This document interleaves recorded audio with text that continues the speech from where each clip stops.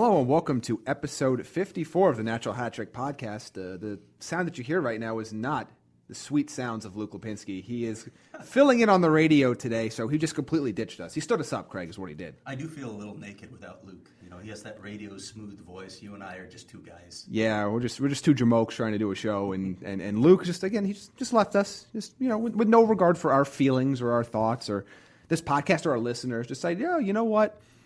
I have something better to do. Which, you know what, to be fair, he's not wrong, but still, it hurts a little bit. But we'll call episode 54 the Danny Briere episode. He wore that number in 1998 briefly before we switched to number 8. So I think that was the only Coyote who wore that number. It's all right, because Coyote fans love him. He's one of the all-time good guys. Still keep in touch with Danny, so I'm very happy calling it just that. Just that. Hey, just that. Hey, he's still a fan favorite. We still see jerseys around Gila River Arena. Actually. Surprisingly enough. The but Kachina jerseys. Yes, we do. Cuba's Coyote, as I call him.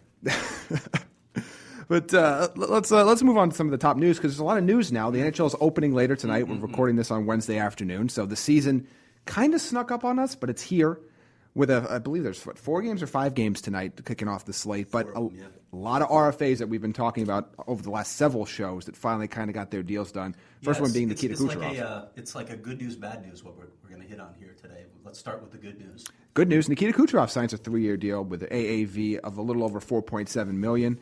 As you marked out in our notes, Steve Yzerman equals GM God. It's kind of true, isn't it? It is. I mean, Nikita Kucherov, what would you pay for this guy right now? I'd make an argument that he's the best player on this team. He very well might be. I mean, he's got to be a $6+ million player if he hit the open market. It's just a fantastic deal. And now, it's shorter term, so he'll still be able to get his money down the road. But for now, when you look at the Lightning window too, we've talked about this. Right now, they're a cup contender right now, and this just works so well within their cap structure. Steve Yzerman has just done a fantastic job down there. He really has. I mean, from the Stamkos signing to how he's handled the Jonathan Drouin situation, it's really quite amazing. It's why we've both talked about how much we love Tampa Bay this season, and we'll talk a little bit later about where we think they might fit in our playoff predictions and our Stanley Cup predictions. But it's hard not to look at that team and think if it's not the best team in the league, it might be the most talented team in the league. Yeah, and I don't know, what are they missing? Seriously, what are they missing? And there's even talk. It's almost an assumption that they're going to trade Ben Bishop at some point, one of the top goaltenders in the game. And everybody's just like, yeah, meh, they'll be okay. They'll still be a cup contender without him. And you know what? Maybe they don't. As Roy Cummings talked to us about a couple weeks back, that they might decide, especially if they don't get anything offered to them that they think is worthwhile, you know what? We're going to ride it out. Because ultimately, if you win a cup, that's all that matters. That's what you play for. So if you have the roster put together to win a cup right now, go for it. You worry about the future in the future. Speaking of the future, the Calgary Flames are a team we've talked a bunch about how much we like all their core pieces and how they have continued to grow with under the leadership of B, steering the ship. We'll have them on soon. At some point, hopefully, very soon. We'll talk about the Flames a little bit later today. We're talking with Fluto Shinzawa of the Boston Globe about the Bruins and Kristen Odland about the Calgary Flames from the Calgary Herald. So we'll get to those people a little bit later. And again, 2 excellent reporters. And we're going to get a lot of insight about 2 teams that are kind of on the fringe of playoff contention. Kristen Odland was flying the Cub flag last night, too, the win flag. I noticed that on Twitter, so I'm officially a big fan. Oh, I'm sure. She'll get an invite back anytime she wants. You still celebrating? Still celebrating? Well, yeah, I think I am, actually. I think I'm allowed 1 day of celebration. The other series isn't even over yet, so considering where I was in the 8th inning, preparing for Game 5, and thinking in my mind, yeah, it's all going south here. Because I was imagining the tension at Wrigley Field for a Game 5. It would have been Bartman-esque. It would have been brutal. Oof. There would have been so much pressure on that team. And, San Francisco wins 2 games already. I think they probably would have won the series at that point. But what a huge 9th inning for the Cubs. Every Cubs fan just shuddered right now that was listening when you said Bartman-esque. And we had Tommy Stokey, who also works with us, that walked in the office in his Cubs jersey. I saw him represented. You were beating your chest as he walked by, trying to make eye contact and letting him know.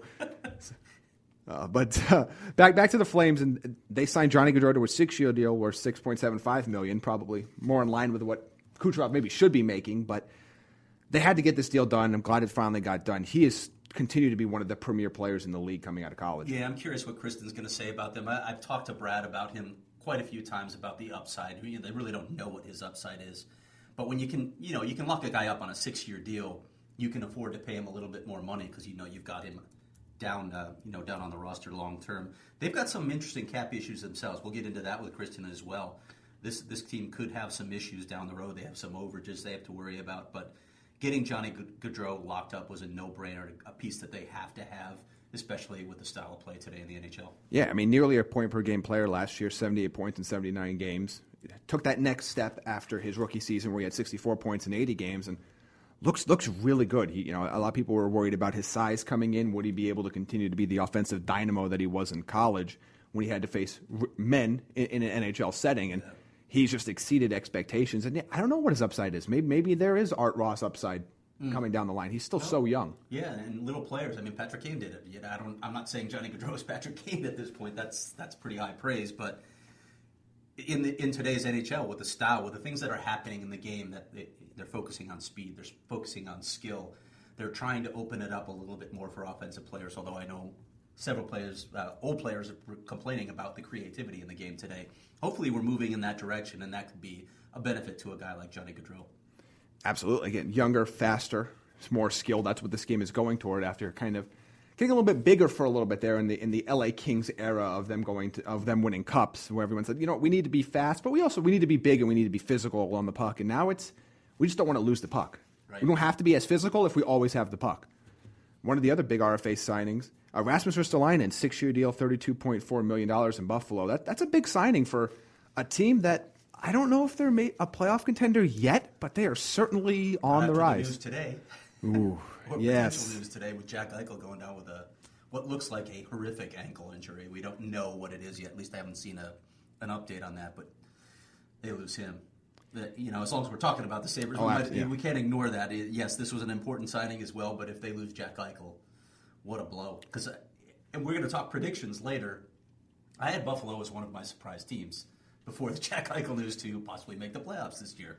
But they can't afford to lose a piece like that. Yeah, I mean, at the time of recording, we don't know the severity of the injury, which is the report of an ankle injury suffered today. But we're hearing it doesn't look good. Now, whether that means a week, 2 weeks, the season, we don't know yet. But if he's lost for any significant period of time, Buffalo is not that good yet to kind of sustain a massive loss like that. Should I just come clean and admit that I'm eating French fries while we're on the air here? Yeah, just picking through some Burger King French fries and a drink. You had to say Burger King. You had to let them know how low quality the French fries were.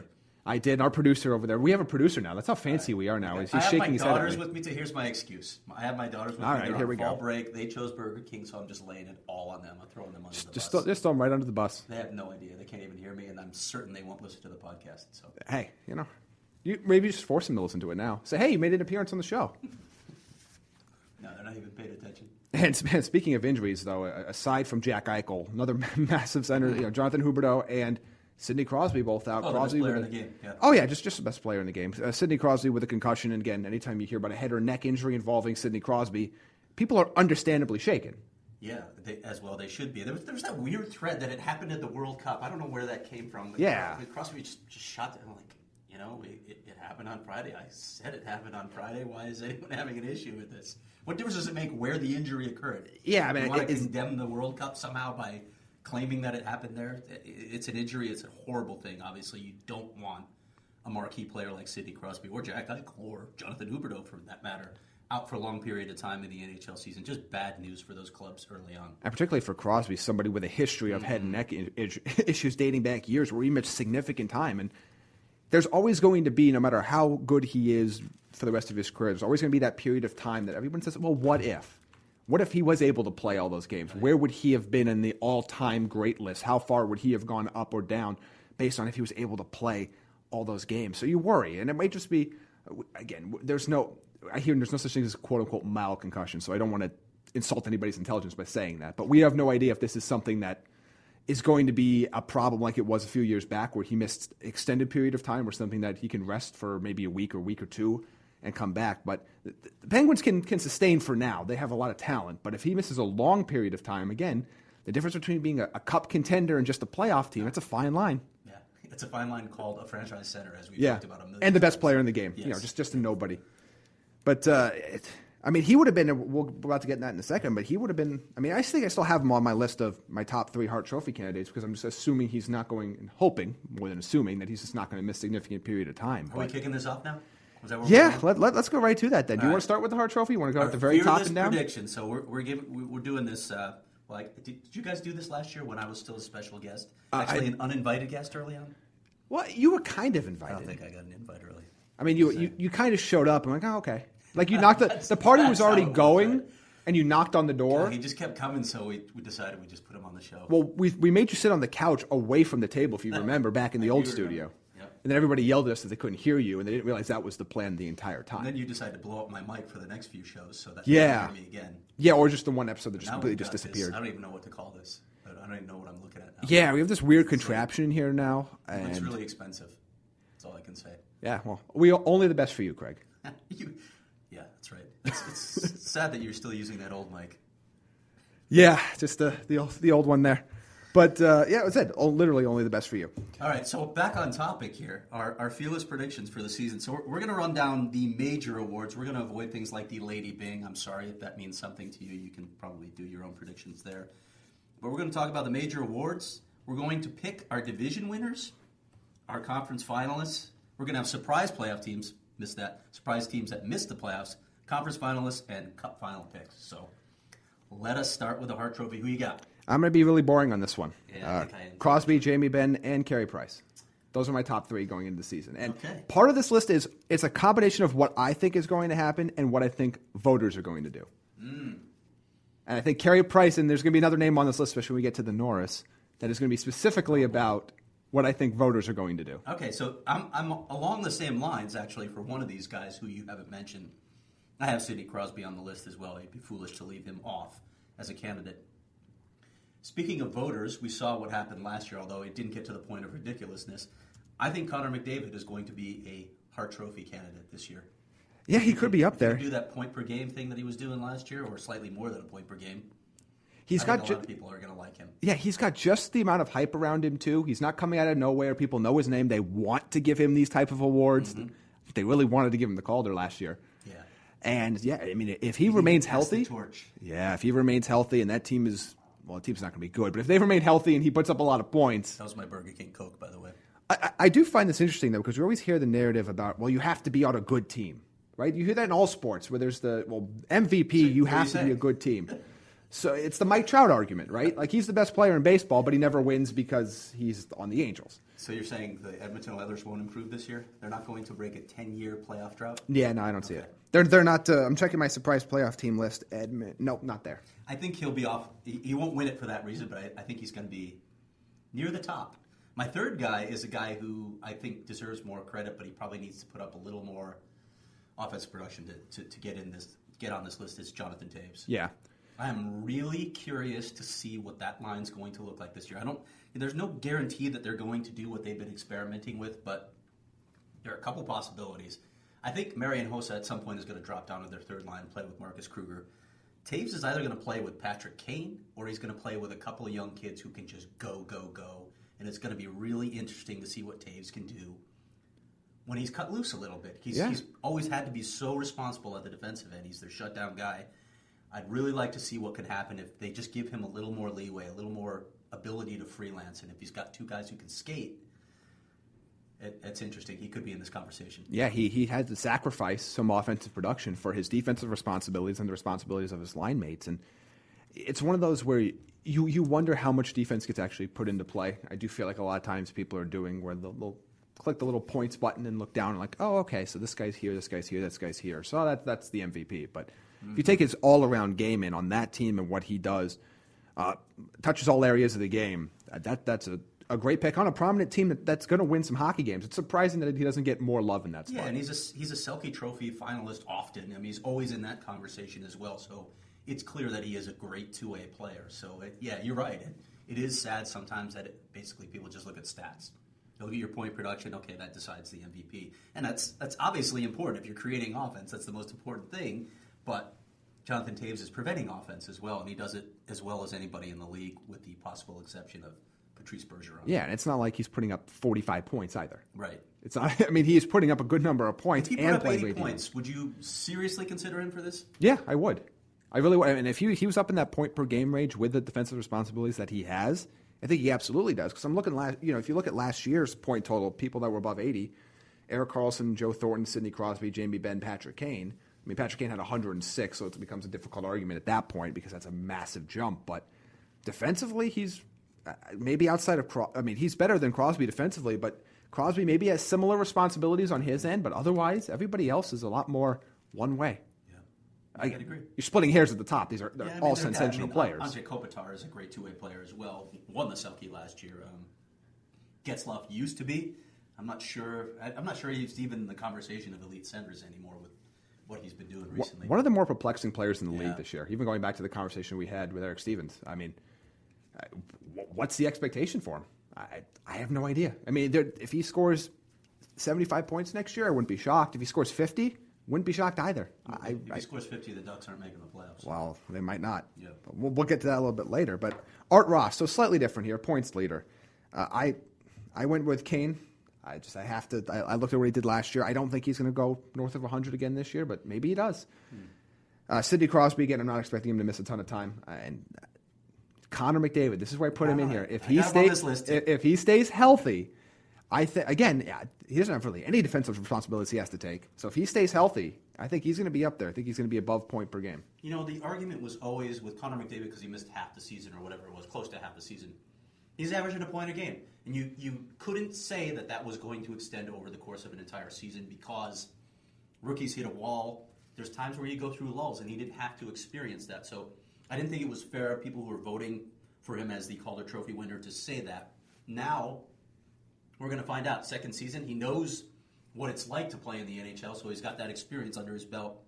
If he can average better than a point a game, he is. I mean, you do pass the torch at that point. You realize that he is the next guy. And especially for Art Ross, you're looking a lot at potential. Who has the potential to really break out? And there's nobody with more potential outside of Kane and Crosby to put up 100 points this year than Connor McDavid. Whether he does or not remains to be seen. Mm-hmm. Again, we have essentially a half season worth of data on him. But on the potential scale, I think I talked about it, and obviously Kane got to 100, but I thought last year in the preseason, I talked to Luke about this, on this similar show, I thought the next player that got to 100 points was going to be Connor McDavid. Yeah, I got one other guy on this list that I'm throwing out. It's Tyler Seguin. I think he's ready for. Yeah, he's healthy. I think he's ready for that big season to really establish himself as one of the elite players in this league. And he gets to play with another elite player. He plays with Jamie Benn, and there's a whole lot of offense on that team, so you can't worry about this line. Clearly, they're still going to be your main concern, but there's a lot of firepower on that team, so that's going to help this line as well. I want to see what he can do healthy. I really do think he's ready for a big year. I think that team is ready for a big year. This is their moment. I mean, they have the offensive ability to make that run. And again, we've questioned about their defense. Oh well, very conspicuous by their absence in this conversation is their defense. Let's move on to Rookie of the Year. And again, second straight year where it's always interesting because it's the first year guys. But last year with Connor McDavid coming in and Jack Eichel coming in was just crazy from the start. This year it's going to be a little bit more tempered, but still a big deal because Austin Matthews has been talked about for a while. Who are your top three on here? I'm boring on this one. Yeah, I am really as well. Because I just don't see it. When I look down the list of players, I don't see a lot of legitimate candidates here. I mean, everybody's going to have Austin Matthews on their list. Most people are going to have him winning it. But I've got Patrick Laine and Matthew Tkachuk as two guys. Tkachuk's been really good in the preseason. They're impressed with him. And he's a guy who just seems like a point producer to me. So those are my three guys on that list. Yeah, the only other name I'd add to that mix is Mitch Marner. Mm-hmm. And I think that's another case where you have a very young team with a lot of young skill players that maybe he can put up a ton of points as well. But yeah, I have Matthews and Laine on there. Tkachuk would have been number 4 for me if he went to that.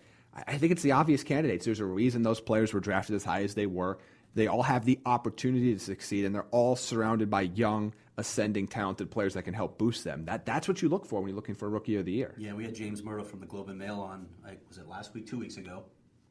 And he was talking about Austin Matthews maybe not being hyped enough. So the sense there internally is that he's even better than they thought he was going to be when he shows up. So he could be in for a monster year. All right, how about Vezina Trophy? Yeah, these are boring ones too, aren't they? There's not a lot of candidates here. I mean, maybe Tuukka Rask has a bounce-back year. We'll talk about that with Fluto Shinzawa in a little bit. But I got Carey Price, Braden Holtby, and Corey Schneider. That's really boring. That's not taking any chances at all, really. Yeah, I have 2 of 3. I have Price and Holtby as well. I threw Bishop in there. I'm going to assume he doesn't get traded. Because if he gets traded, Dallas' numbers are going to take a hit, regardless of how good he is. It's just the system that they play and the defensive core that they have. But those are the 4. I think Schneider he probably deserves to be on there, but I think he's not going to get the love he should get because I don't think Jersey is going to be good at all. It's too bad because when you watch the way they play, you and I, maybe we're a little bit biased because that Coyote game here where he was like under siege, they had like 96 shot attempts and lost 2-1. Well, that's going to be the entire year for him. Yeah, I mean, we looked at the Devils' defensive core. That's going to be the whole season. It's like everybody fall back, form a wall around Corey. And we've also seen a ton of him when he was in Vancouver, playing out here in the Pacific Division. So it's, to me, if you look at just pure talent level, if you put any of the goalies in the situation he's in, they might not perform better than him, but his numbers get taken down just slightly, and it puts them in that scenario. All right, Norris Trophy. I've got a couple surprises here. Now, I think Erik Karlsson will probably win it if he puts up the points he normally puts up because people felt he got cheated last year when he didn't win it, when Drew Doughty won it. I've got two guys on here that don't get talked about enough, in my opinion, because they're in smaller markets. Maybe not the offensive production, but that could change this year given their situations. I've got Victor Hedman on this list. I've got Oliver Ekman-Larsson on this list. It is about time he gets some props. It really is. I mean, it feels like he's just the best-kept secret out here in the desert, where he continues to play tough minutes, every situation, on the power play all the time, on the PK all the time, doesn't have hasn't played with a dynamic defensive partner that has helped him, yet he continues to perform year after year after year. Yeah. And Victor Hedman might be in that case, same draft class, for the whole league. I mean, Victor Hedman has been unbelievable, and that team has been good, and he still doesn't quite get the credit he deserves. Right, he doesn't get the offensive production. I think that's part of it. But, looking at Tampa, too, that might change. He might jump a little bit this year, and it might be enough. But, if Karlsson goes putting up a point a game again, I think people are just going to be swayed and take him. Yeah, I have Karlsson on the list because that's the voters. If he puts up 80 points, he deserves to be in the conversation at least. I think PK Subban's going to have a big year in Nashville. I think that system is about him. I agree with you. That system fits him a little bit better than Montreal. And Chris Letang, who I continue to think is probably the most valuable defenseman to his team that there is in the league right now, and probably doesn't get enough love because of all the offensive dynamos that are in Pittsburgh right now. But when Chris Letang is not playing, when he's off the ice, that looks like a completely different team. Would you say this if Luke were, absent? Would you say it if Luke were here? No, probably not. I don't want to stoke his ego. Just making sure. And we'll before we head on to talk about the division winners, I think we'll two more awards here. Selke Trophy. I got Patrice Bergeron, and Jonathan Toews. Yeah, it's about this is boring. Kopitar's not winning it again. They gave it some. No, they're not giving. They're not going to do it for another 12 years. Yeah, Bergeron, Kopitar, Toews. Move on. And that's. Just wipe your hands of it. We know what it's going to be. It's predictable every year. It's crazy. Can't be a winger and be good defensively. What about Jack Adams? Who's the coach of the year this year? I think Peter Laviolette has a really decent chance. I think one on my list. Yeah, I think he's done a fantastic job. Two, that team is going to have a really good year this year, and that's a really good combination. A team that has some history of success, but really gets taken to the next step. And now they're going to have some national prominence. I really like Laviolette this year. I think Bednar in Colorado, because we're going to talk a little bit about teams that could be surprise playoff teams. I think that's a team to watch. Because he's not Patrick Waugh?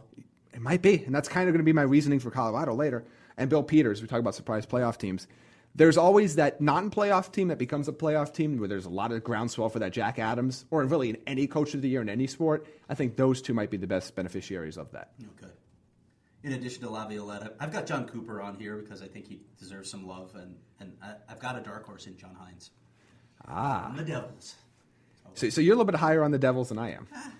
I'm in the East. I think they have a chance. I think they can be around it, and if they make the playoffs, that's remarkable. Taylor Hall's in the mix. Yeah, that's about it. You don't like that blue line? Oh, that blue line is the worst in hockey. Yeah, it scares me so much. They got Corey. But it almost counteracts how good they have an elite goaltender, maybe the most talented in the league right now. But that defense is so bad. Yeah, I agree with you. It's just absolutely brutal. So you're just killing my dark horse pick here. Yeah, so I just keep doing it. Okay. Let's just move on to division winners. I'm hurt. Well, who do you have in the Atlantic then? This should be the little bit easier one. That's easy. We both have Tampa Bay. Yeah, definitively. You're going to hear Tampa Bay a lot in this next part. Do you have Washington in the Metropolitan? Are we in? Yeah. Okay, so we're in agreement on the East. Who you got in the Central? I think Dallas is going to take it because I think, again, that style of hockey can win in the regular season. Because when you're playing bad teams or you're playing mediocre teams, they could just run them to death. My concern with that team becomes when they face another elite talent that can just be a mismatch against that defensive core. Yeah, it's a good argument. I struggled between Dallas and Nashville, honestly. Yeah. I thought about Nashville. Dallas is going to be working in some younger defensemen. I think there might be some growing pains. The same situation is going to play out in Chicago with their forwards. They've got some young guys, so they might have some rough patches during the season. Nashville has a terrific roster. They have maybe the best blue line in the game. If Pecorino can, we talked about that as well. Can he rebound? Yeah, with Adam Vigan. If he can rebound, they've got enough up front that I think this team is capable of that kind of season. They were playing that way for much of the season last year, if you remember, before they went through that slump. So they're my pick, but I would not be surprised if the Dallas Stars ended up winning this division. Yeah, I had Nashville number 2, Chicago number 3 if we did the top 3 in that division. But in the Pacific, here's just the weird thing. LA was so good in the regular season and so poor against San Jose in the first round. Mm-hmm. I have no read on that team. I think they win this division, but I have no read on them. I'm the same way about Anaheim. Both LA and Anaheim, I have no idea what to expect from them. I wouldn't be surprised if they won the division or missed the playoffs, given the trajectory of those two franchises, because I think they're both going down. I really do. Yeah, I think everybody in the Pacific Division that made the playoffs last year is maybe San Jose is on a plateau at the moment, at least for one more year, but everybody kind of feels like they're trending in the wrong direction. This feels like this is going to be like a Calgary, Arizona. We're going to see a complete turnover of this division in a couple of years. I do think, even Edmonton, Yeah, at some point. Edmonton has to be better. He's too good. They have to be at some point, even just by luck. Even by just PDO your way in. At some point, they have to just get lucky enough with that level of talent to get in. All right, who's your surprise team to miss the playoffs in each conference? I don't know if this is a real surprise team in the West, but I'm going St. Louis. Okay, still sticking with them. You don't like the Neil Yakupov pickup? I think it's fine. I think he needs a change of environment. I don't think it's going to help that team that much. They lost too much talent. So I think St. Louis, and I don't think they're going to be in contention, but I don't think they're going to be a team that we're waiting to the last day of the season to see if they make the playoffs. I think they're going to fade. I battled between them and the Anaheim Ducks, who with Bruce Boudreau gone now, I'm curious. He took some of the blame for that, and I think internally he was taking some of the blame with the players as well. I want to see what happens to that franchise now that he's not around. Now, we know he didn't have success in the playoffs, in Game 7s in particular, but they had very consistent regular seasons. They were on the cusp that one year with the Blackhawks where they probably should have won the Cup that year. I think he probably got too much blame, and now we're going to see what Anaheim is made of without him. Yeah, the grass isn't always greener on the other side, and I have them making it just because I think Calgary and Arizona are still a year away in the Pacific to get in that top 3, but I wouldn't be shocked. I mean, that team has really just been disappointing with all the talent that they have. In the East, I have, the obvious one is Detroit. Yeah, that's mine. But because it's been but that's not But I went with it. He's going to crush me again. I went with the second one just because I think another cold fry here. Because 1, everybody would know I'd pick Detroit because that's my gimmick now, and 2, because the only reason we say that is because of the playoff streak. It's not because of their actual talent level. Philadelphia, to me, I think there's a lot of they were so good at the end of last season. Mm-hmm. They're just going to carry that momentum into this season. I don't think their overall record's going to end up being that much better, and I think Carolina could surpass them. Yeah, I like where Carolina's going. Actually, that's a pretty good pick. Actually, if you want to pick a team that might surprise and make it into the playoffs, that's a pretty good team. I had Buffalo in the East before this Jack Eichel news. Now, if Jack Eichel is in fact lost for the season, I might flip to the Carolina Hurricanes. And then in the West, I'm taking the Calgary Flames. I think they're ready to get back into the playoff hunt and make it a more consistent thing. Yeah, and to me, I have Carolina in the East. I think that team has been on the cusp for a while now, and I think they have a lot of young players. You want to see how that shuffles out, Sebastian Aho being the principal one at the moment. But that's a team that's continued to go up. And in the West, as I mentioned before, Colorado, I think that team was dragged down so much by its coach, that level of talent under a new coach, which is still a wild card. You got the Avs in the playoffs. I do. The Central Division would be nasty if they're a playoff contender. That's every team in the mix. I do. I think they make the playoffs. Those would be my picks. Okay. Who are your conference finals in? East and West. East is boring. Pittsburgh, Tampa Bay. I've talked about it a bunch. Same. West, San Jose and Nashville. Oh, we got the same semifinalists. Oh. It's so boring. We got to change it. Oh. Wait, we're getting word. We have to blow this up. Then who's your cup pick? Oh, Jamie's just switched to the Colorado Avalanche. He's told me. Just off air. I got Tampa over Nashville. Do we pick the same? All right, we're done. We're done here. Just really dull. Okay. Yeah, this is very boring. I think this is simple. Luke, we miss you. Yeah, this is boring. We need Luke's hot takes. Clearly, you would have picked Pittsburgh. You picked Pittsburgh, Chicago, and probably Chicago to win the Cup in 3. We know Luke is picking Chicago to come out of the West. Yeah, Chicago over Pittsburgh in 3 probably is what Luke would have said. All right. Well, we are going to move on to the next segment of our show where we bring in, first off, Fluto Shinzawa of the Boston Globe to talk a little bit about the Bruins, so we'll segue right into that. All right, we are joined now by the Boston Globe's Fluto Shinzawa to talk a bit about the Boston Bruins and our continuing series of previewing NHL clubs. These are actually the final two clubs. Fluto, thank you for joining us today. We'll get right to it because I know you're on a tight schedule. Just want to start with a big picture question for you. What is your perspective on the direction of this franchise and the moves it has made to chart that course?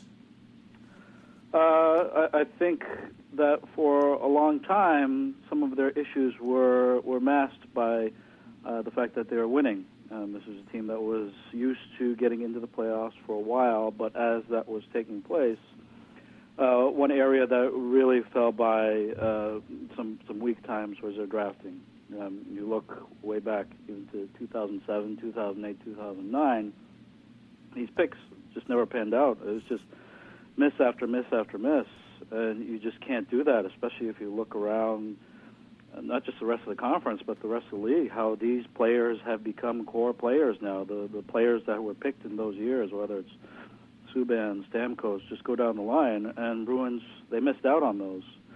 And then you compound that with some bad trades. Tyler Seguin, the return was horrible.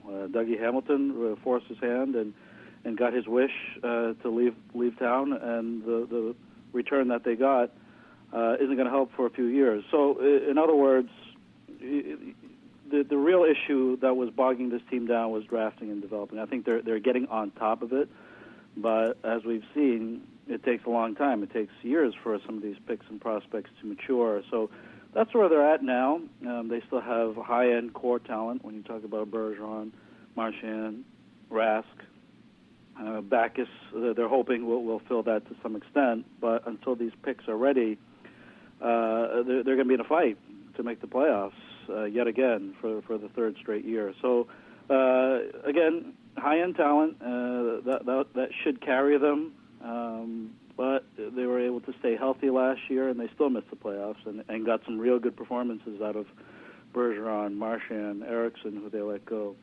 So I think they're in the same position. They've made some additions in terms of Backus. They've solidified their bottom six, but their defense is still an issue. So, that's where they stand.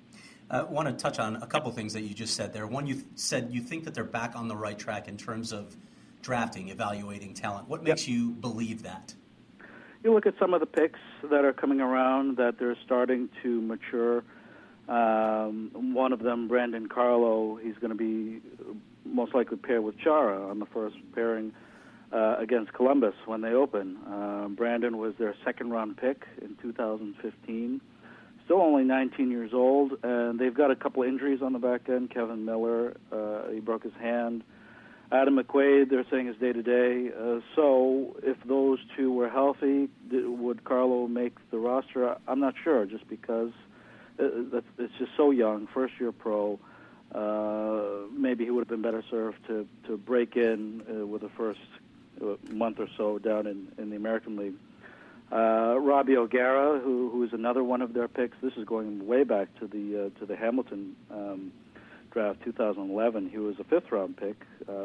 He's a different player in terms of the progression. He's a 4-year college player out of Yale. Kind of a different defenseman than Carlo. Doesn't have quite the top pairing ceiling, but has shown that he can play both sides. Play that shutdown role. 6'4", long stick, pretty smart player. So those are two players that are coming in and making the roster. You have other players. Danton Heinen is one of their other rookies. He played for 2 years in Denver. He's made the roster. Austin Zarnik was an undrafted free agent, so that doesn't really count in terms of picks. But you look down the road, they're pretty confident that Charlie McAvoy, one of their first-round picks from this past year, is going to be ready after he's a sophomore at Boston University this year. They've got another kid, a junior, Jacob Forsbacka-Carlson, also at BU, who they project to be in that Bergeron, Smart, the three-zone center. So they've got players coming. Now, who knows, right? You never know with picks how they're going to turn out, but I think they're confident. I think they've realized the Hamilton trade was a disaster just because now they're chasing that. Now they need a right-side, puck-moving, mobile defenseman desperately in the worst way, and the prices have become just too high for them to afford. If they want to get in on the Trouba thing, then it's going to be Torrey Krug plus. Is that worth it for them at this point? I'm not sure. So I think they've learned from that. They realize that these are commodities that can't go out the door like they were for a while, and that these picks are precious. So I think they're starting to see some of these picks mature, but again, it's going to take time till they're real bona fide NHL contributors. Fluto, one of the most talked about areas of improvement this offseason about them getting faster is just simply saying you want to play faster, going to make it happen. Zdeno Chara, Adam McQuaid, Kevin Miller on the blue line. Can they really move pucks quicker and more efficiently simply because they're being asked to, or they just have a fundamental flaw in the way the game is being played right now? Well, it's definitely a different system that they're being asked to play, and naturally, it's going to be quicker. Before the Ds were really instructed to stay within the dots, stay at home, or protect the front of the net. That was the priority. Even if the puck was down low, there was always one defenseman stationed out in front, taking care of the house. Now that'll still be a priority, but now these guys are being freed. They're saying, okay, you have the green light. If the puck is up on the wall, go get it. If there's an entry coming at the blue line that you think that you can stop and prevent and shut down, then go up there. This is not really the type of leash that they were used to playing with. So in theory, that's going to close things down quicker. In theory, they should be able to force turnovers a little bit more quickly and then go on the attack the other way. But that's going to open things up in the zone in terms of the net front. That's just not going to be as protected as it was in the past, and that means the goalie has to be good, certainly better than he was last year, which was an off year for Tuukka Rask. So he's going to have to be sharper. So it's an adjustment. I think Kevin Miller, of those defensemen you mentioned, he's probably the best fit to play that kind of style. But yeah, McQuaid, he's a stationary, stay-at-home defenseman. Same with Chara. Now Chara has the advantage of the reach and stick, and he's adapted his game to be more of a smart positional player. But yeah, those are high demands on a 39-year-old. So we'll wait and see. I think they've been satisfied with the way the guys have bought in and have tried to learn what they're trying to preach in camp, but we'll see. They've got a 3-game road trip to start the season, so that's when they'll be put to the test. Along those same lines, is the blue line good enough for the Bruins to be more than just a fringe playoff contender?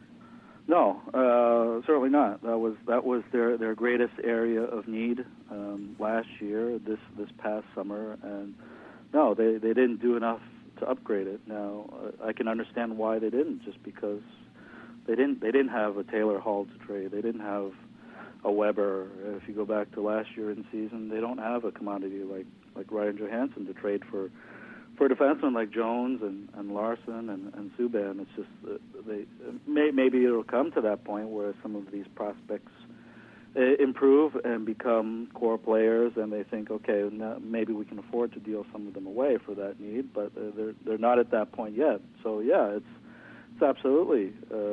I don't care what kind of systematic improvements that you think you make, personnel-wise. It's not good enough to be legit the contender.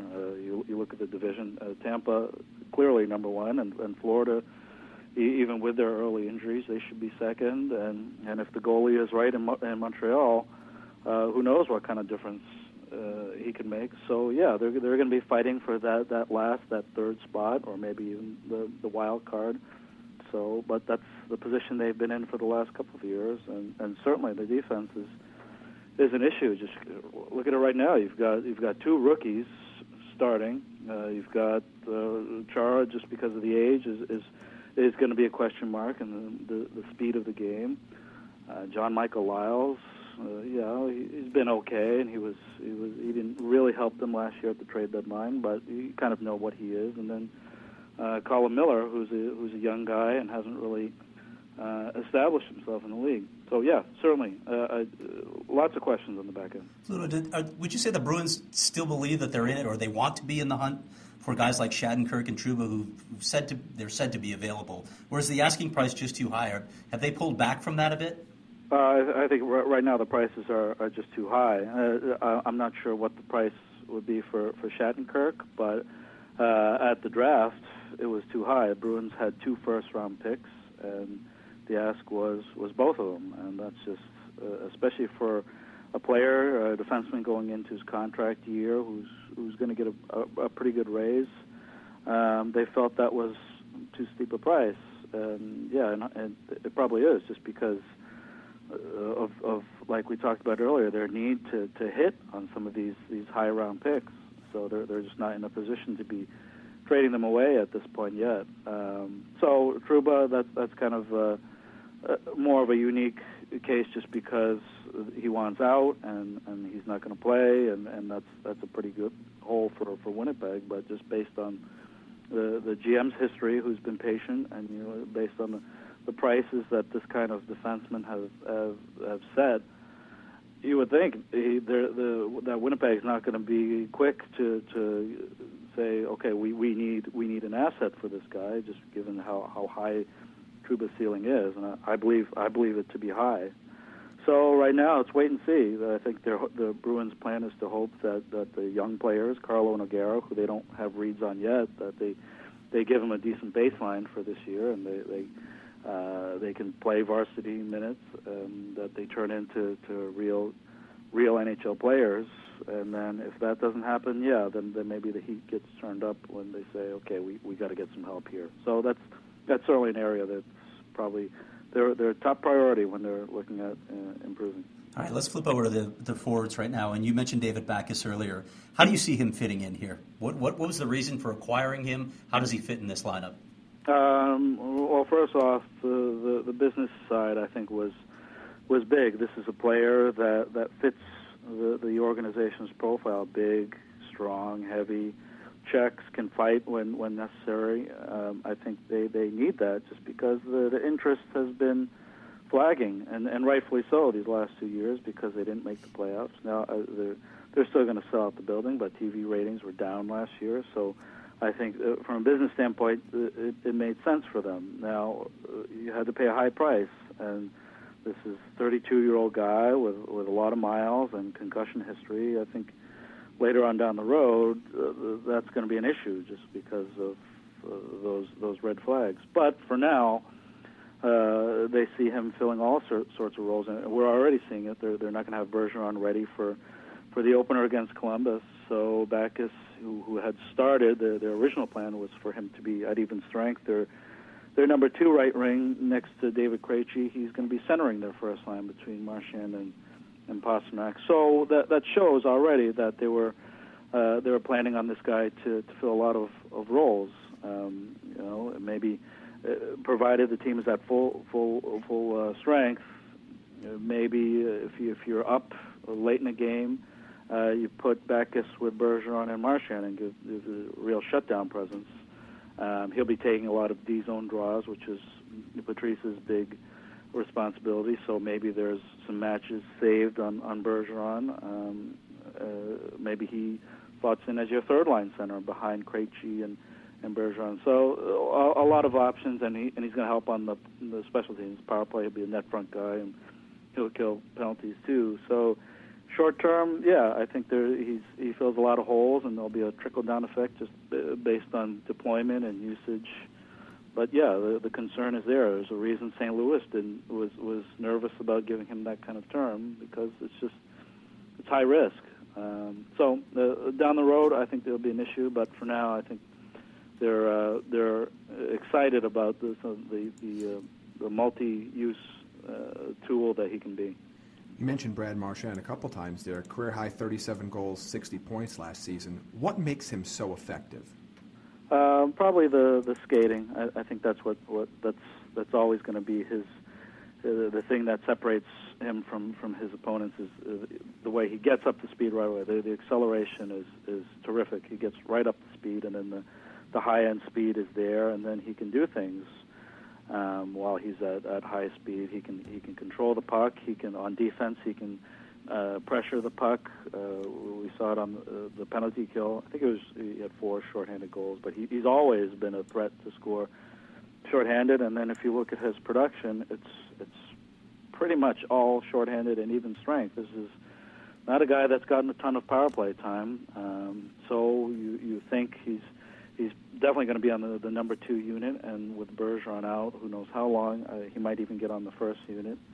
So the shot is good. He's got a real good shot. It's a heavy shot. It's accurate. The shooting percentage has always been high for him.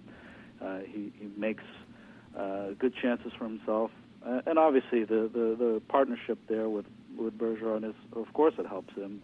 You can't help but be assisted when you're playing with one of the best two-way centers in the league. But on the flip side, Brad has made Patrice better too. So it's been a very good tandem. You could say it's one of the best in the league, and he's become a critical player, all situations, shorthanded, 5-on-5. I think the power play is going to be more this year.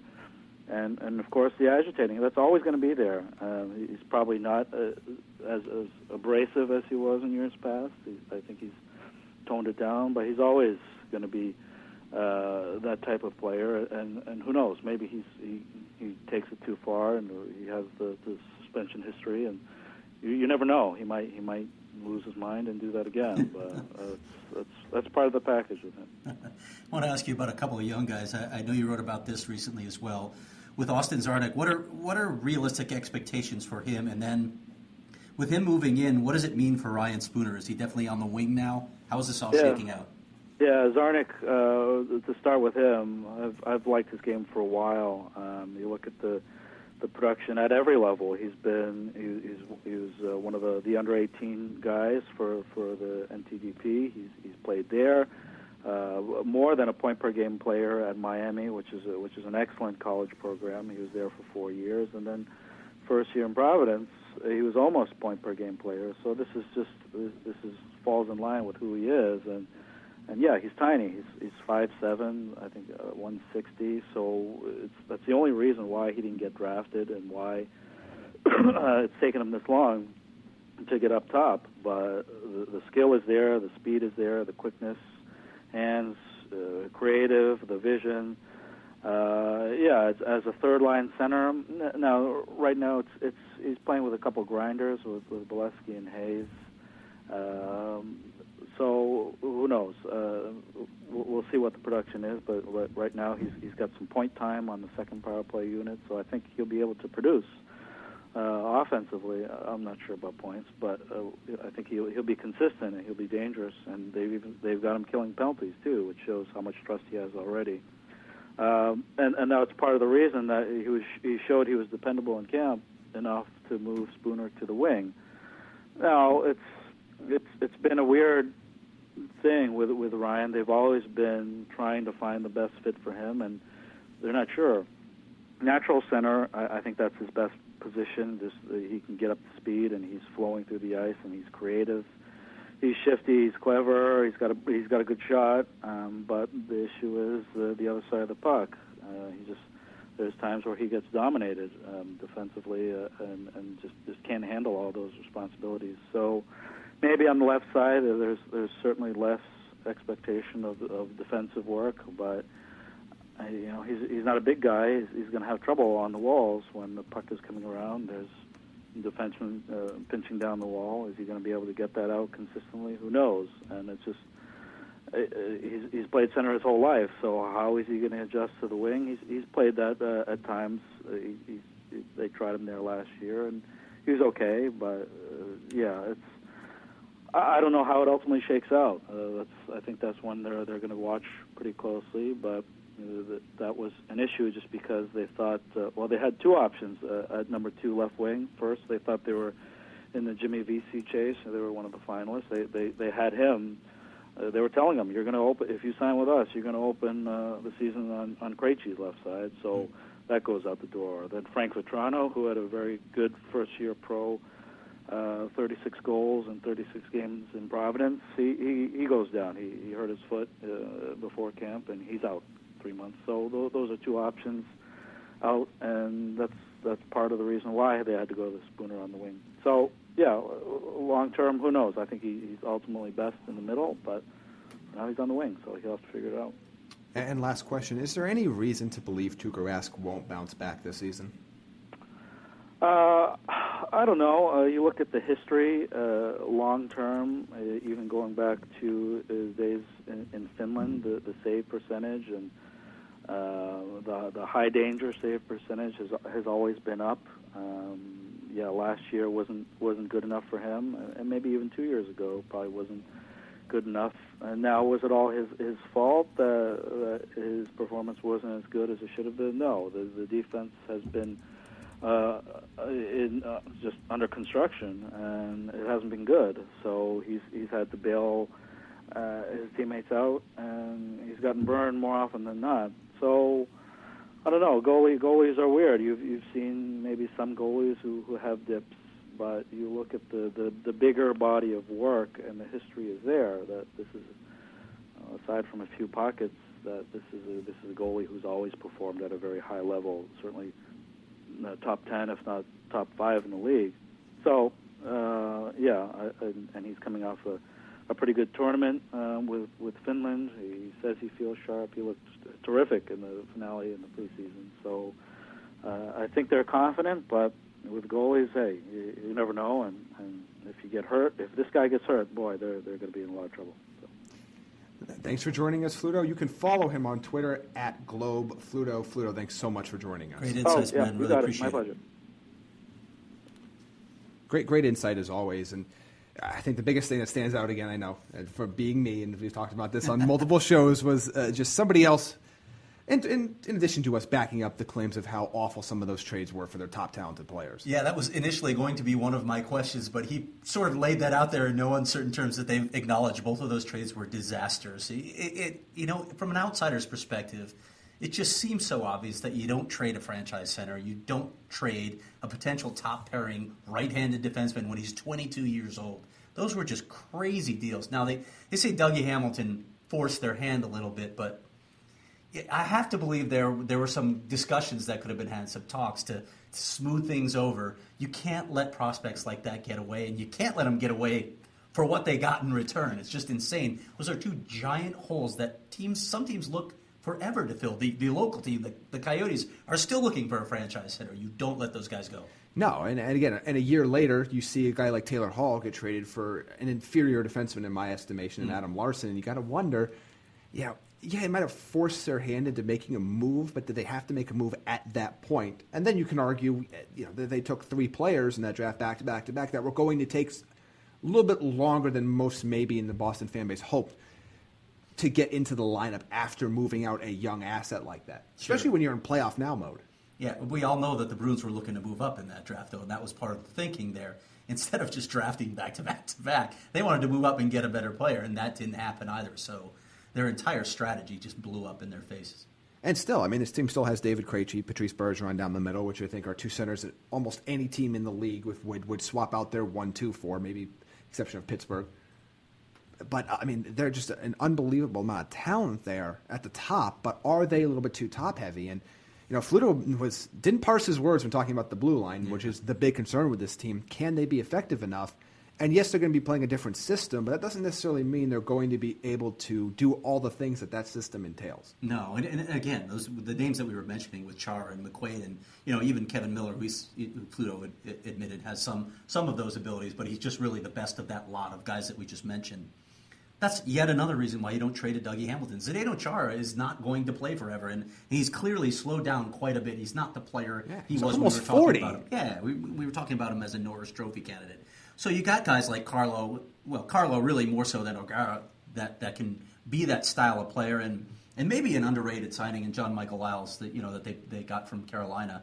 But I just don't see the personnel on this blue line to, as you asked when we started the interview, is simply saying you want to play faster because the league is playing faster enough. No, you don't have the personnel. You can't just decide, we're going to play a different system and then do it. You have to fit the personnel to that system. Yeah, it's nice you want to play faster. That's great. That's the right direction they should be going. But if they want, they could have been playing faster with guys like Tyler Seguin and Dougie Hamilton and Phil Kessel, and they could have.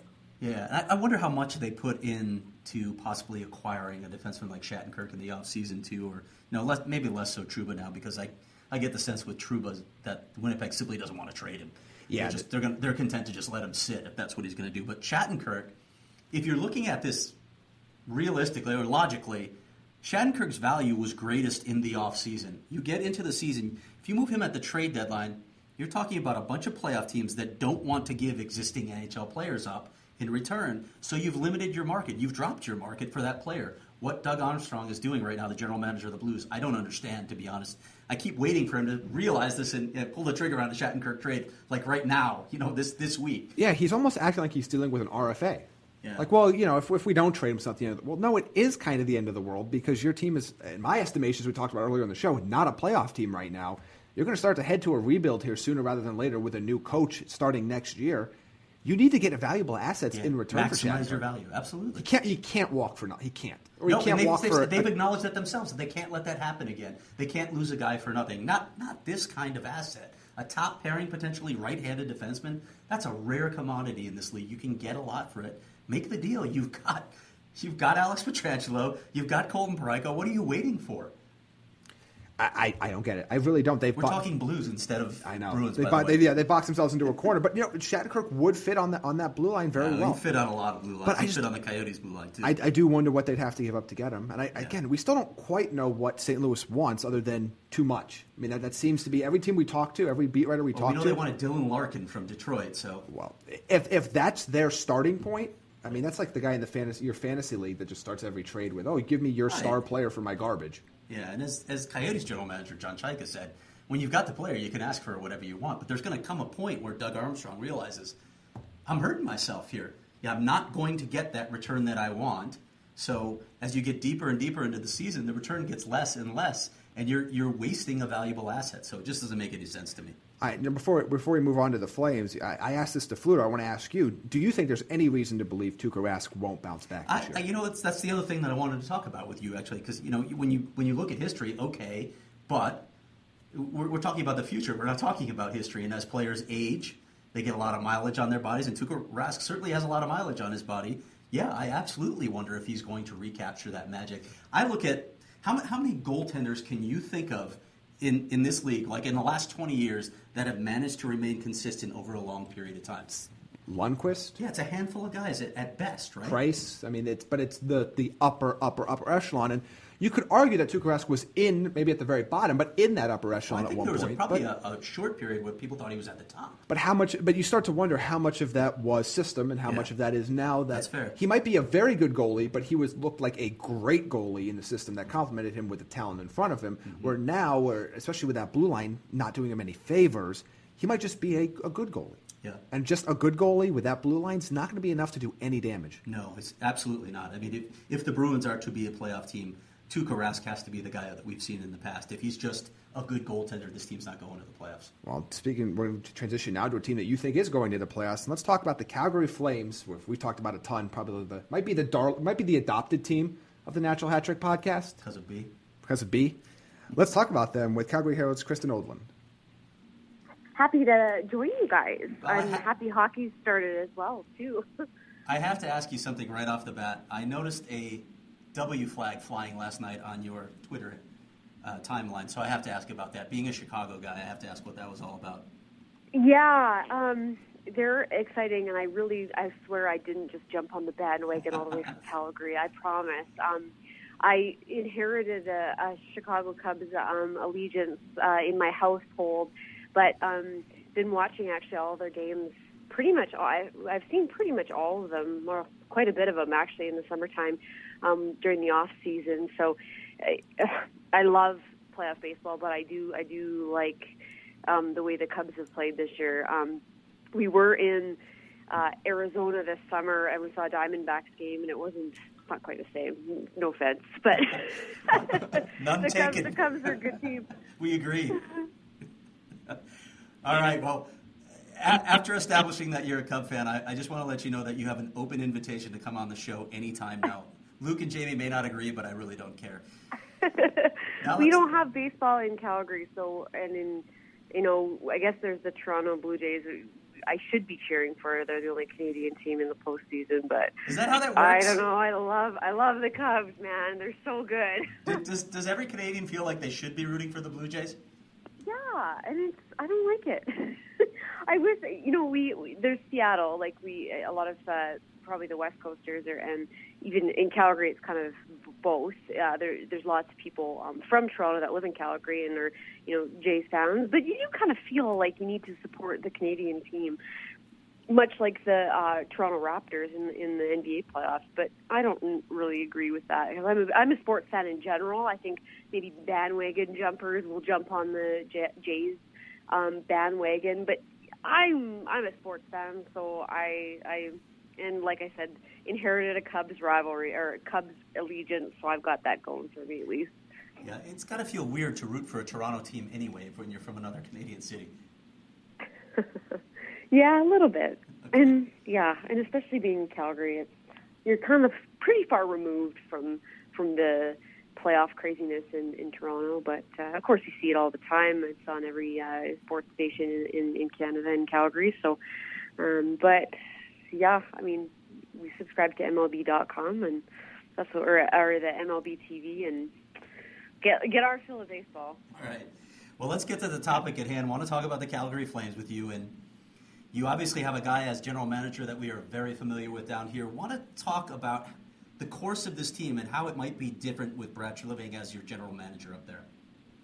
Yeah, it's been quite interesting the way that he's formed this team since he arrived on the scene in 2014, the springtime of 2014.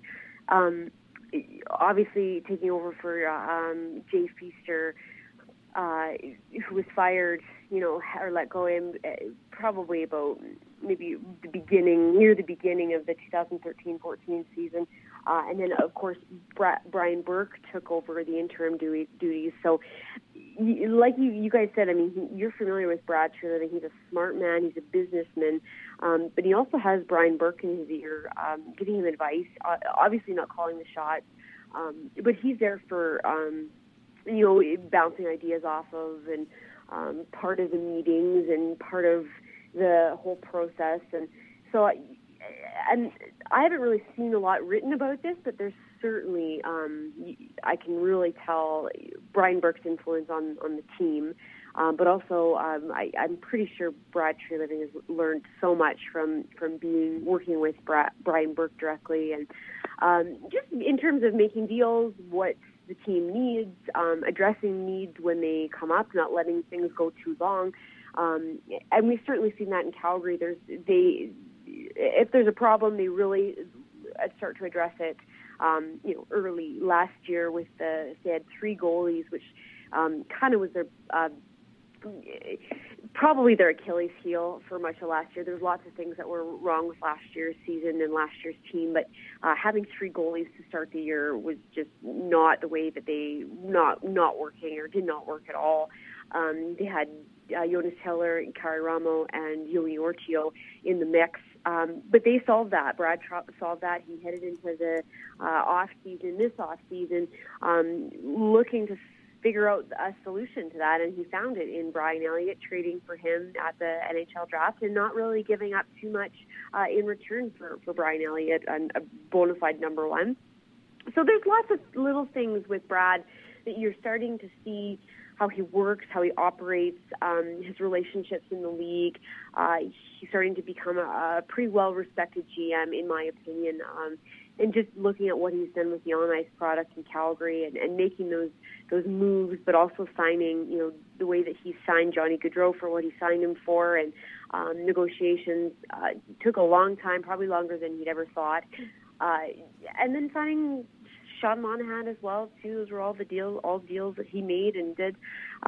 We're seeing a really, Brad Treliving is a smart hockey man. We're definitely seeing the benefits of that in Calgary, that's for sure. Yeah, I want to follow up on that. And one of the big moves he made out of the gate, of course, was Dougie Hamilton. But another move that he just made is bringing in a new coach. And I'm curious why you think Glenn Gulutzan is the right fit, why Brad thinks he's the right fit, and what will change under him? How will the Flames look different?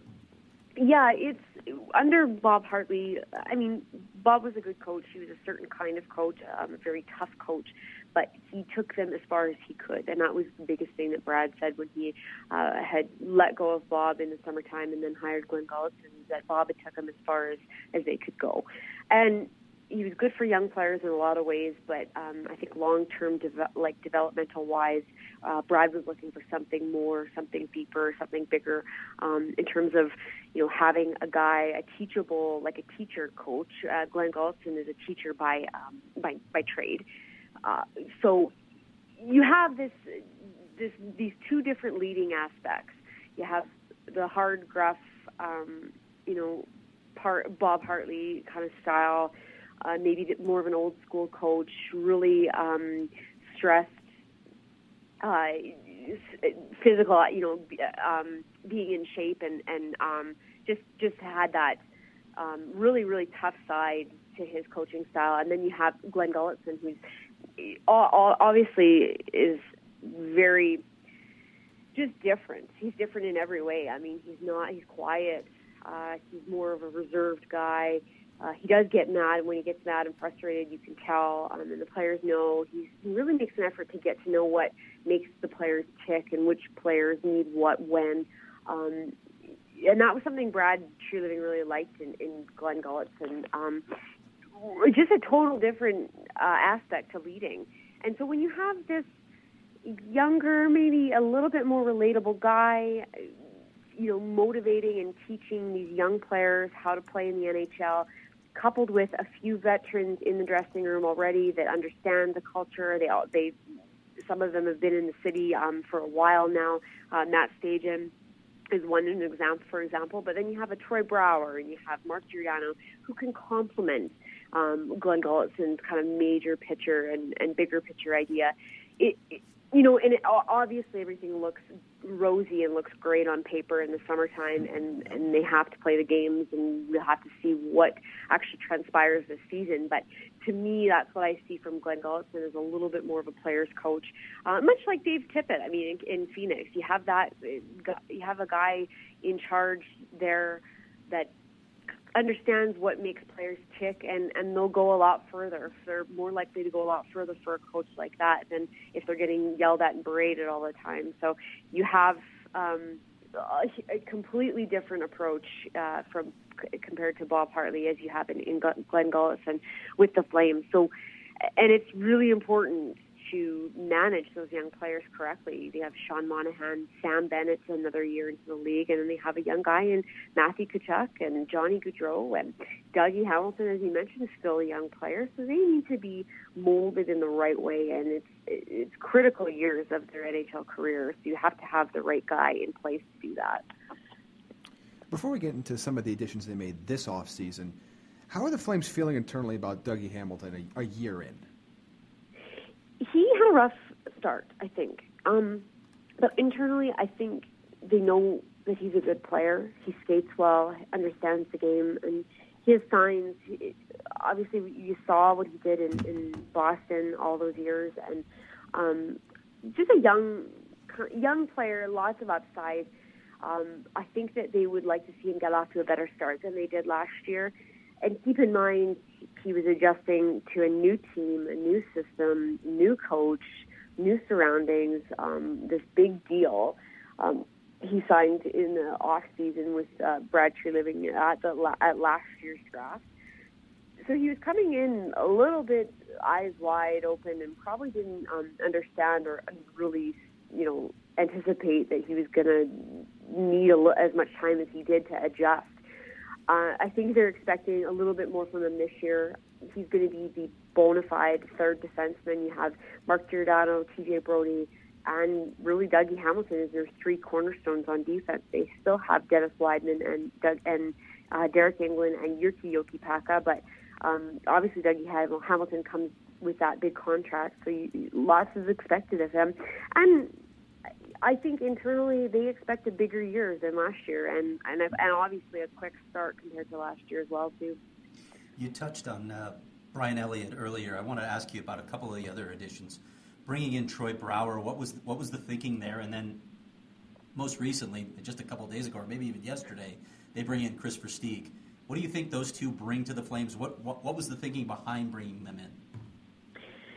Well, for starters, Troy Brouwer at Stanley Cup, he's a Stanley Cup winner, played on some really good teams, played on the St. Louis Blues last year, Chicago Blackhawks when he was really young, and in between he played for the Washington Capitals. So 3 really good teams with big stars that had to learn how to win, and then became kind of big teams in the NHL. They're 3 of the best teams in the NHL. So playing for teams like that has to sink in and has to wear off and rub off on a guy like Troy Brouwer. So the thinking with bringing him in, signing him as a free agent, and they've committed to him for a lengthy period of time, 4 years, which, Troy Brouwer is only I think he's 31 or 32.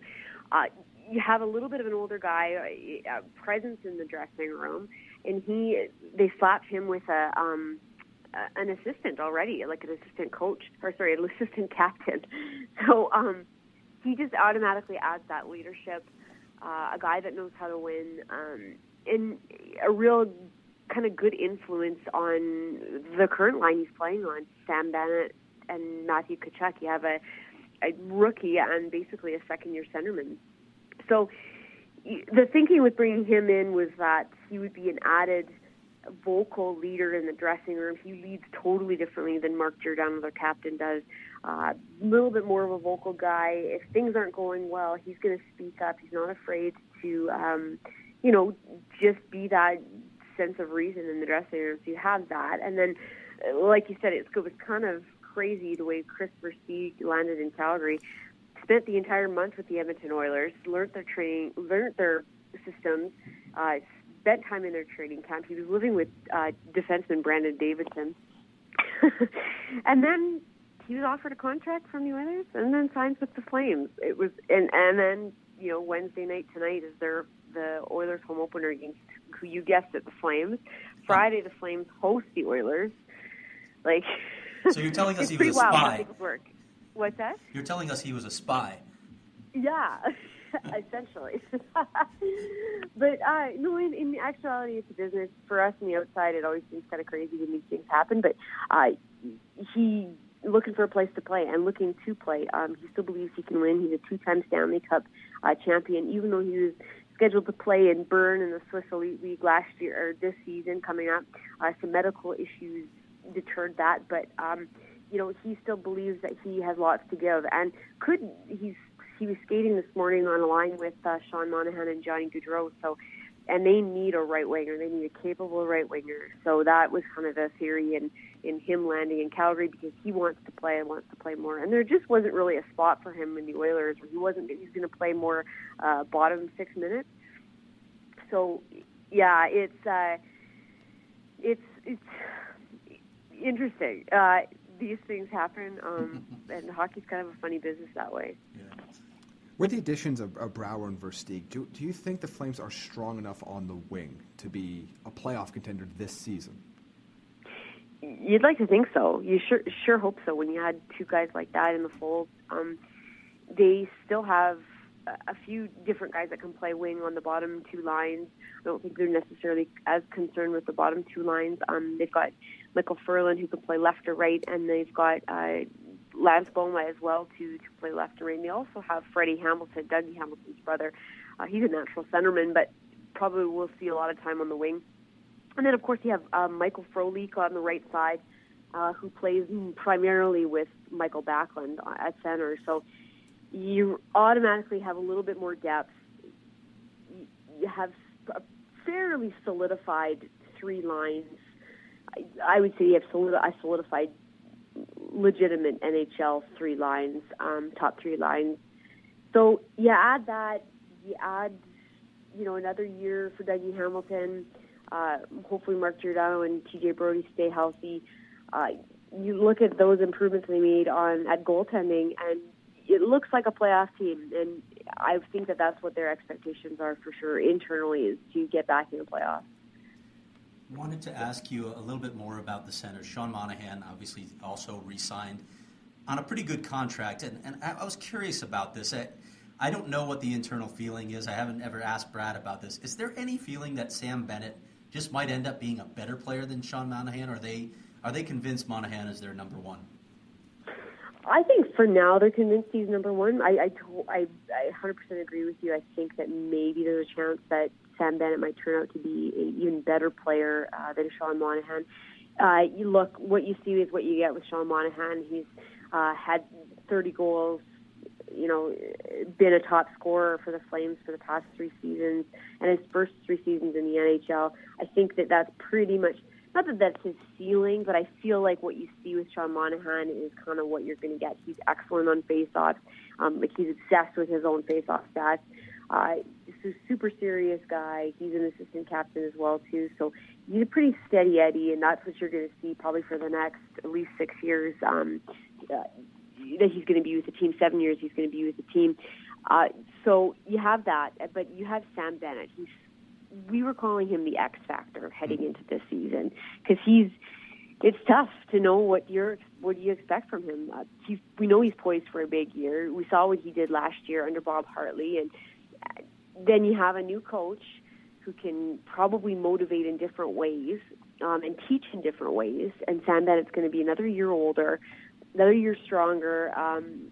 He could be even better than Sean Monahan. He's a tough guy to play against as well, too. Sean Monahan doesn't necessarily have that side of his game. He's just not naturally like that. That's not really what his MO is about. Of course, he plays with him and Johnny Gaudreau play together, so they have their own kind of thing going. But playing against Sam Bennett is not fun. And then right now he's on the line with Troy Brouwer and Matthew Tkachuk, and Matthew Tkachuk has a bit of edge. And we saw in the preseason that this line was dynamite. So hopefully they can keep that going. But I do see a steady progression in Sam Bennett and probably even eclipsing what Sean Monahan is going to do for the Flames for sure. One of the things Craig and I were talking about earlier in the show was Johnny Gaudreau's potential upside. What do you think it is? Because, it seems like he could even take another leap from what he's already done. Yeah, absolutely. And he's only 23. You saw what he did in the World Cup for Team North America. It's unbelievable the things that he can do with the puck. He's shifty. His teammates were raving about him yesterday. Obviously, he signed with the Calgary Flames a contract extension on Monday for 6 more years. So the Calgary fans are going to be treated for at least 8 years of Johnny Gaudreau, given the 2 years that he spent with the Calgary Flames already. Excellent in playoffs. You saw him, the stuff that he could do and the big goals he scored in that playoff run. It was only 2 rounds, but that was his first year in the league. So, yeah, he has a tremendous upside, I think. And he's still a young guy. He's only 23. He is what he is. He's undersized. We all know that. Barely, 5'7". I think he's 5'7". I read the other day on the Flames website, and give or take, maybe on skates. Yeah, they fudge those a little bit. But that's not really like Marty St. Louis. That's not really. He is who he is. He's going to be that size, but he puts on a little bit more weight, kind of grows into his body a little bit more. That's going to happen as you hit your probably later, like 25 and on. So yeah, but the stuff that he can do with the puck already, if he can do that, you just imagine what he can do, in a few years, getting to know the league a little bit more. Obviously, people key in on him. He knows that. He's had to adapt to that his entire life. But I do see a tremendous upside with Johnny Gaudreau, and there's more to come for sure. You mentioned Matthew Tkachuk. I wanted to get your sense of what did he show them, first of all, to make this roster. What are the elements of his game that they like? And is it possible that he ends up in juniors still this season? Could this be an evaluation period for him? Yeah, it's, he's relentless. That's kind of the one way I describe him. I heard, there's all the adjectives when a team drafts a player, especially 6 overall, are very high in the draft. They have all these adjectives that describe them. Gritty. I think Brian Burt called him a tough little SOB. At least that's not pulling from the book. That's a good one. And that, you don't know, right? Like I didn't see a lot of his games. I saw a few games at the Memorial Cup and liked his game, and he's a pretty hard-nosed guy, plays in the guts of the game. but then you see him at practice, and I don't know, like you look at him, and he's teenager still. He's 18 years old, and he still looks like it. But then you see him in the game, and he's not shy. He's not tough, or he's not. He's tough. He's not going to back away from the tough areas, and he's just drives hard to the net, and he also makes plays. So he's got a little bit of his dad in him, of course. Keith Tkachuk, as you guys know, in Phoenix. A tough guy to play against. But during the preseason, he's gotten steadily better as the games have gone on. He scored twice, including one shootout goal in the Flames' second last game of the preseason. So he got better as the preseason went on. But it's a day-to-day evaluation. I talked to Brad yesterday about that. He's here to start. They have no number in mind. Obviously, there's that 9-game magic number that he has until they have to make a decision on him to send him back to junior or keep him. Burn won his first year of his entry-level contract. I see him lasting past that 9-game mark. Now, keep in mind, the Flames play Edmonton twice. They play Vancouver, and they also play St. Louis twice, once in St. Louis, which is his dad still works for that team, and it's going to be the pressures of playing at home in St. Louis. And then he plays in Chicago. So it's not a very easy schedule to start the season in those 9 games. But if he can rise to the challenge, and he seems to have over the past, months that he's been with the Flames, we'll see. Going back to something we talked about earlier, which is the goaltending situation. Not only did they bring in Brian Elliott, they also have Chad Johnson.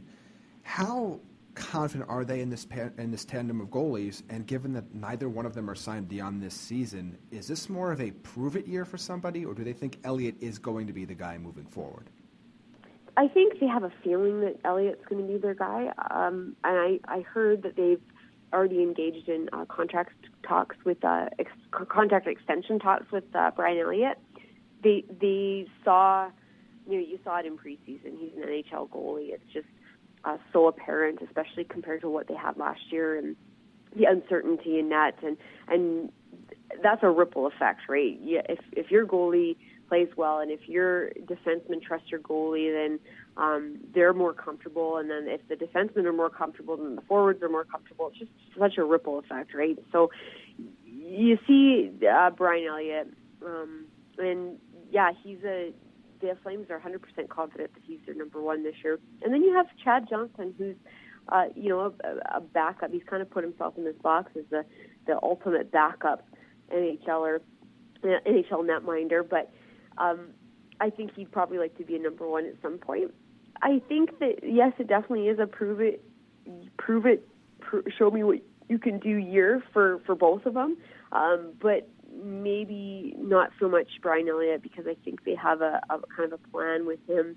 The Flames have a few goaltenders in their system that they believe are kind of the next ones. John Gillies is one, a big goalie, played at Providence, won an NCAA championship. So you see that maybe panning out in the future, but definitely with Brian Elliott, there's no question he's their number one guy, and Chad Johnson can win games too if they need to. All right, Kristen, last question from us. And I remember talking to Brad about this after that first season, that unexpected playoff berth. He thought, at least from an outside perspective, maybe it accelerated others' timeline for this team. And of course, they missed the playoffs again last year, which, he still felt there were signs of progress there. What does the internal timeline look like for the Flames? And do you think that they're ready to, make the playoffs on a more consistent basis? Is this a team that becomes a playoff team every year for the next several years? Absolutely. I think that's their goal. Publicly, Brad hasn't really declared that as where they think that they are in terms of their trajectory. But you have to think that they believe they're a contender now. Now that they solidified their goalies, locked up their 2 major stars for the next, better part of a decade, almost 6 and 7 years, and then you have, in the prime of both of their careers, then you have Mark Giordano, who gets into his big contract as well. Yeah, I think that you're looking at a contender, and it's interesting. I'll bring up a point that Troy Brouwer raised when I was talking to him. I was asking him about what does this team remind him of, and he was saying that the early years of Chicago is basically what this team is, which kind of says it all. You have these two young stars like Taves and Kane, breaking into the league and really starting to light it up, and then you add the winning mentality behind it, and that confidence and swagger, and these are the makings of a team that's on the cusp of being a perennial playoff contender. Really, maybe 2 years ago when they made the playoffs, it was a bit of smoke and mirrors. Maybe it definitely was a surprise. Keep in mind that was year 2 of a rebuild, like a full-blown rebuild. That they had that year in 2013, 2014, which was basically a change in identity and a full-blown top-to-bottom restructure and rechange of their identity. That's going back to the Jerome McGinley years, and it was kind of the first wave of this rebuild. So then you have that, and then they make the playoffs the next year, and then they have to take a step back, which wasn't really, you could look at it as a step back, but definitely a lot of learning that went on in those years, and there were some players that had great years. Michael Froehlich, even though he was a little bit injured, proved to be one of their most consistent forwards, and then Sam Bennett playing in his first year and getting to know the league. And so, yeah, I would see no question why the Flames internally they believe that they are a contender, a playoff contender for sure. All right, well, joined by Kristen Odland, who covers the Calgary Flames for Postmedia. You can find her on Twitter at Kristen, which is TEN _Odland, ODLAND. Kristen, thank you so much for your insights, and thanks for joining us. No problem. Go Cubs. Go Cubs. So even on the hockey podcast, we can't quite get away from Cubs mania as the aforementioned Tommy Stokey walks by with a Sammy Sosa. Oh, that's beautiful. I think that there's a lot to break down, and we've talked a lot about the Flames, but for good reason. You don't want to hear my Harry Carey voice then, right? Well, okay. By all means. No, the floor is yours. When I see Sammy Sosa's jersey, I think about Harry. Harry in his later years was on this kick of spelling names backwards. And Sammy Sosa actually isn't the best example because that's just Asos. But he liked to spell Andre Dawson's name backward because I think he just liked to say, Dawson spelled backwards is nosewad. And I'm done here. Our producer, the perplexed look on his face says it all. But back to from nosewad to the Calgary Flames. I think see, you're not as good at segues as Luke. No, I admit I made it very difficult on you. Yeah, I don't know if anybody could have segued that, but I would have given Luke a shot. Although he might have his eyes might have just been rolling out of his head from all the Chicago talk. But on the Calgary Flames, and we know a lot has been talked about. They made that, I don't want to call it miraculous, but PDO-aided run to the postseason a couple years back. Didn't make it last year, which makes you sound like, oh, well, maybe they took a step back. But, one could argue that maybe they took 2 or 3 steps forward and 1 step back, and they're actually still right in line with where they should be on their progression. And that's kind of what B is trying to make the point of, is take the record out of the equation for now. They're still on their rebuilding timeline right where they should be. Yeah, and then well, first of all, you look at the progression of some of these younger players like Johnny Gaudreau, like Sean Monahan, like Sam Bennett, like Dougie Hamilton, who I still think is going to be. They're already slotting him in as number 3. He's a guy who's going to be a top-pairing defenseman this year. He's only 23 years old, and NHL defensemen develop a little more slowly than other players, so yet another reason that the team we talked to earlier, Boston Bruins, never should have given up on him. But you watch all those players progress, and you think the team's going to improve simply because of that. But then they filled in intelligently around them. They get a guy like Troy Brouwer, who's a character guy, who has been on cup-winning teams, who's been on competitive teams pretty much his entire career. Chris Versteeg also played for the Blackhawks and won a Stanley Cup. He's a guy who's so versatile. You can move him up and down your lineup. He's on a great contract. He gives you skill and speed. If he can stay healthy, Chris Versteeg is a great addition. And then you get Brian Elliott, who, last year for a stretch of the playoffs, you could make the argument he was the best goalie in the NHL during the postseason. He certainly was against the Chicago Blackhawks. Yeah, absolutely. And if you look at the pieces you want to build a winning team around, you have depth down the middle, you have high-end skill up top at the forward position, You have 3 defensemen that are upper echelon. Now you have a goaltender. You start to look at all the pieces that they have, and their depth is pretty good as well, as you mentioned. Not only your names, but the names that Kristen mentioned as well. Backlund, Stajan, Boma, Furland. I mean, there are Michael Frolik, too, who Brad Trelevik calls his Swiss Army knife because he does everything, and he's a fantastic penalty killer. He's a guy who plays with tons of pace, so he fits today's game. They do. They have a lot of nice pieces on this roster. Yeah, and if they put it all together, whether it's this year or in the coming years, I believe the phrase was early Blackhawks. Was that the phrase that was just used? That's a pretty big statement. I might have to call beyond that's a high bar. It sure is. That's a really, really high bar to set. But if there's any team that could do it, could be this team. That'd be interesting to watch. Really interesting to watch where this team goes. And again, like you and I were talking about earlier, with the Pacific Division, it almost feels like when hot water and cold water, when the water hot water supposedly rises to the top, it almost feels like we're going to get a turnover where everything that's at the top is about to flop to the bottom in Anaheim and LA and San Jose. Even when they lose Thornton and Marleau, they still got some nice pieces, but they're not going to have the depth.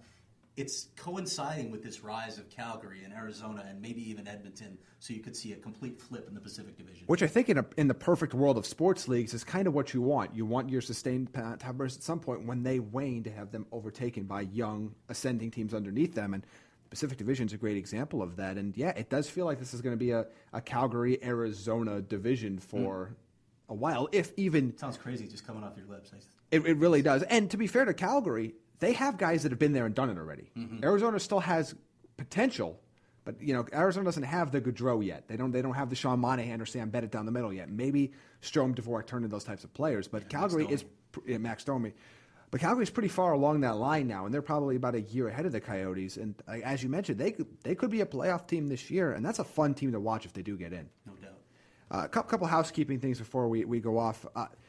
On iTunes, we've been kind of getting a couple tweets about this. When we switched audio platforms from Blueberry to Audio Boom, it actually created a whole new feed for us that had updated with all our old episodes. So I'm going to tweet that back out later today. But if you search Natural Hat Trick in iTunes, click on the one and subscribe to the one with the today's Slapshot logo. That's the one that has all our updated episodes. It'll have today's episodes. Every single one is in there. We did not do one last week, so if you are looking for one last week, our phone lines were down. So we wanted to make sure that we were able to finish off our series. You got to admire his honesty, right? You have to, right? And I'm not going to say it was Craig's fault, but, it could be a possibility. Yeah. I don't know. But, yeah, so if you search Natural Hat Trick on iTunes, make sure you click on the one with the Today's Slapshot logo. We are on Google Play. We also are on Stitcher now. There were a lot of people that requested specifically for our show to be on Stitcher. I've been told we are on there now, so if you can listen to us on your Android devices. And next week, no more previews. We're done. We've done. We've talked to every team, including the Las Vegas something Knights. The Las Vegas November something is when they're going to announce the name. Allegedly. It'll come out nobody at the same cares. time as the Coyotes Arena announcement. So never? Ooh, did I get on that topic? Yeah, let's not. Let's consider editing that But out. now, you know what? Hey, season starts today. We went over our predictions. Luke Lapinski should be back next week. If he cares about our listeners at all, he'll be back next week. And I think our Twitter handle? Yes, the Natty Hattie at the Natty Hattie on Twitter. You don't want to say it. You don't want to do it. You can't do it, can you? Jamie's the straight-laced one. Yeah, I see. You can say the Natty Hattie. It's so much better when Craig does it. That I just got to give him that opportunity. Craig gets to do so few things in life. I want to make sure he has the ability to have that. Wow, a little glimpse into my miserable existence. On that note, for Craig Morgan, myself, not Luke Lapinski, and Craig Morgan's Burger King meal, we'll be back next week.